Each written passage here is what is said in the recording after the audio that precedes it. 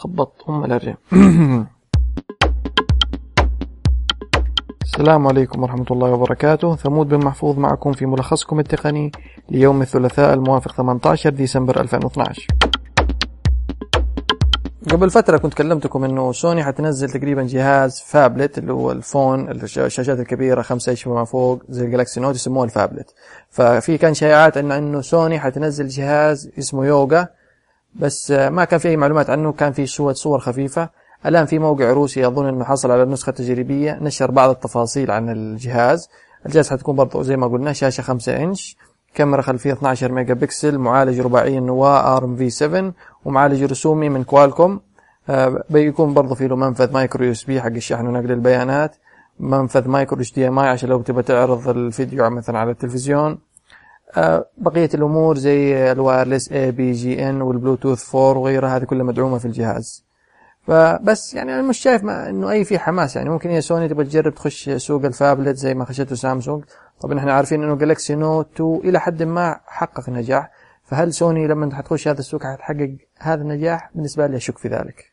فاجأ موقع إنستجرام المستخدمين بتغيير بسيط في سياسة الاستخدام حق الموقع وسياسة الخصوصية. طبعا انت لو تخش على التدوين الرسمية حق الشركة قالوا انه نحن غيرنا حاجات بسيطة وذكروا 3 نقاط بس ما تطرقوا او ما ذكروا النقطة الأهم اللي هي انه حيكون انستجرام له الحق يبيع الصور حقك.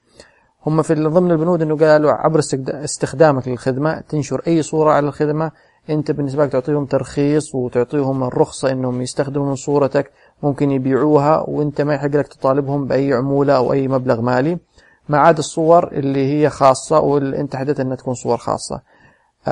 طبعا اغلب الناس يعني انستغرام شبيه بتويتر، اغلب الناس تنشر صورها بشكل بابليك وبشكل عام ما تقفل حساباتها، بس انت تقدر انك مثلا تخش اعدادات البرايفسي، اعدادات الخصوصيه في انستغرام، تفتح الابلكيشن تخش اعدادات الخصوصيه وتخلي انه الاكونت حقك برايفت، بمعنى انه ما حد يقدر يشوف صورك الا بموافقتك. يمكن هذا الشيء انه قانونيا عشان تفهم انستغرام، بس هو الغالب او 99% من الناس يخلوا حقهم البروفايل بابليك عشان الناس لو عجبهم صورهم يعملوا لك فالو. فأنا الحين قبل شوية كنت فاتح تويتر، كثير من الناس ألغوا حساباتهم مسحوها، بدأوا ينزلوا صورهم، فبنشوف ردة انستغرام. أنا أتوقع أن انستغرام طبعا يمكن هيقول لك حيشيلوا هذه السياسة أو حيحاولوا يعدلوا فيها عشان يرضوا المستخدمين، شيء من هذا القبيل. ممكن أنه أي صورة بعدين يضيفوا مثلا أنه الصورة قبل ما تنشرها يضيف أنه تسمح أنت انستغرام باستخدام هذه الصورة. كثير من الأمور اللي ممكن انستغرام تعملها، فحنشوف إيش ردة فعل انستغرام، وهذه بركات يعني شراء فيسبوك الانستغرام.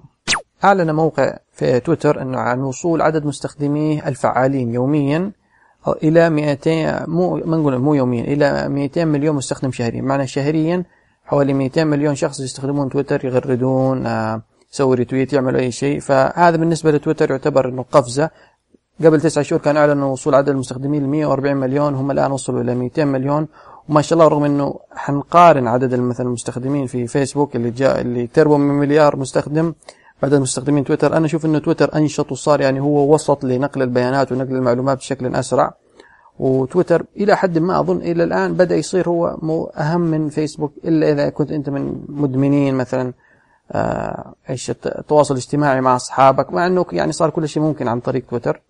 فهنيا تويتر الآن صار 200 مليون مستخدم شهريا، أو عدد المستخدمين الفعالين في الشهر 200 مليون مستخدم. حسب الول ستريت جورنال تقول إنه فيسبوك آبل الآن في محادثات مع شركة فورسكوير. نحن عارفين شركة فورسكوير اللي تقدمك خدمات حق إنك تعمل تشيك إن في مكان، تسوي ريفيو مثلا لمطعم المكان اللي أنت موجود فيه. فشكله إنه آبل تبغى تستخدم البيانات حق فورسكوير عشان تدمجها مع خرائط آبل، عشان مثلا انت لما تكون تتصفح تستخدم مثلا الخرائط حق ابل في الايفون، تقرب جنب مطعم يطلع لك معلومات يقول لك المطعم هذا كويس حسب تقييمات فورسكوير.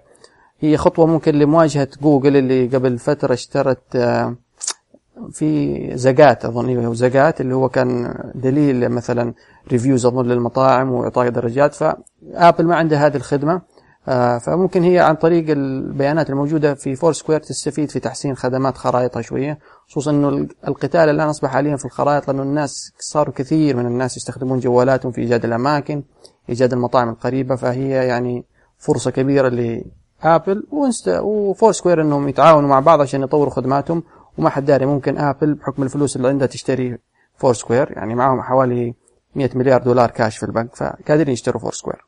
وما زلنا في حكاية الخرائط، بس هذه المرة جوجل. نحن عارفين قبل يومين 3 أيام جوجل أطلقت خرائطها للآيفون.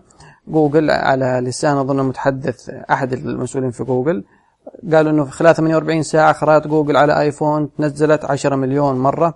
طبعا هي جوجل تبغى تتفاخر إنه يشوفوا خرائطنا كويسة، بس برضو يعني هي رسالة ممكن آبل تستفيد من إنه المستخدمين يهتموا كثيرا بالخرائط، وما أظن إنه آبل حتجلس ساكت على الموضوع. الشركة أكيد حتحسن من خرائطها، يمكن مع تحديث الاي او اس القادم اي او اس 7 ممكن حيكون في تطور كبير في الخدمة، حيعلنون عن مميزات جديدة. بس يعني الشيء اللي ممكن جوجل الآن فرحانة، بس الشيء اللي نعرف إنه آبل ما حتسكت على الموضوع، حتطور من نفسها. خبر آخر برضو له علاقة بجوجل، جوجل قامت بإطلاق تطبيق للآيفون اسمه يوتيوب كابتشر. يوتيوب كابتشر زي اللي تقول هو إنستجرام الفيديو، يعني هو ما هو زي اليوتيوب انك تتفرج، انك تفتح الابليكيشن وتصور مقطع فيديو وترفعه مباشرة على يوتيوب، وممكن انك تشاركه على جوجل بلس. جربت البرنامج انا بشكل سريع، المشكلة اللي ما عجبني فيه حكاية الخصوصية، بمعنى انك يا ترفعه على يوتيوب بشكل عام للكل، او انك لو رفعته حتى على جوجل بلس، المشاركة في جوجل بلس انه مش انه اصحابك بس في السيركلز، اي واحد معاه اللينك ممكن يتصفح الفيديو. معنى هو ما حينشر على بابليك حيكون في يوتيوب او يروج عنه، بس اي واحد معاه اللينك. بمعنى مثلا واحد صاحبك شاف الفيديو حقك ممكن في عباطة ولا شيء، اخذ اللينك اعطاه الناس اصحابه وتناقلوا هذا اللينك، يعني معناه فيديو حقك بشكل او باخر صار بابليك. لسه ممكن جوجل محتاج انها تضبط حكاية اعدادات البرايفسي ما بين تويتر ما بين جوجل بلس ويوتيوب، لأنه لسه الخدمتين ما هي مدموجة مع بعض بشكل آخر. بس دحين اللي هو جوجل عبر إطلاق هذا التطبيق تحاول إنه تحول يوتيوب إلى إنستجرام الفيديو، معنى إنك تخليك خلاص إنه أي مناسبة اجتماعية صور فيديو وانشره على يوتيوب. بس ما زالوا بحاجة إلى معالجة موضوع الخصوصية هذا، عشان يعني الناس تقدر ترتاح. يعني أنشر فيديو أو أصحابي فقط اللي هم في جوجل بلس يشوفوه، مو أي واحد مع اللينك، يعني ما حفضح نفسي على الملأ. وخبرنا الأخير هو متعلق بآبل وسامسونج. القضايا ما زالت مستمرة. آخر تطور إنه آبل قبل فترة رفعت قضية إنه توقف مبيعات العديد من أجهزة سامسونج في السوق في الولايات المتحدة.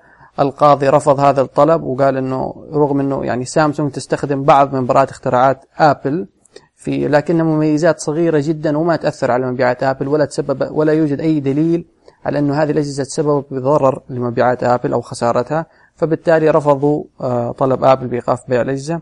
طبعا سامسونج حتكون فرحانة بهذا الخبر، وآبل أكيد حيستانفوا، وإلخ إلخ إلخ إلخ يعني القضايا ما حتنتهي بين آبل وسامسونج. كان هذا ملخصكم التقني، إن شاء الله تكون النشرة عجبتكم. لو عجبتكم بليز سووا شير لايك ريتويت على فيسبوك على تويتر، كلموا أصحابكم عن البودكاست. ممكن تابعوني هنا على soundcloud.com/ثمود عشان تجيكم تنبيهات بآخر الحلقات. تابعوني على تويتر @ثمود.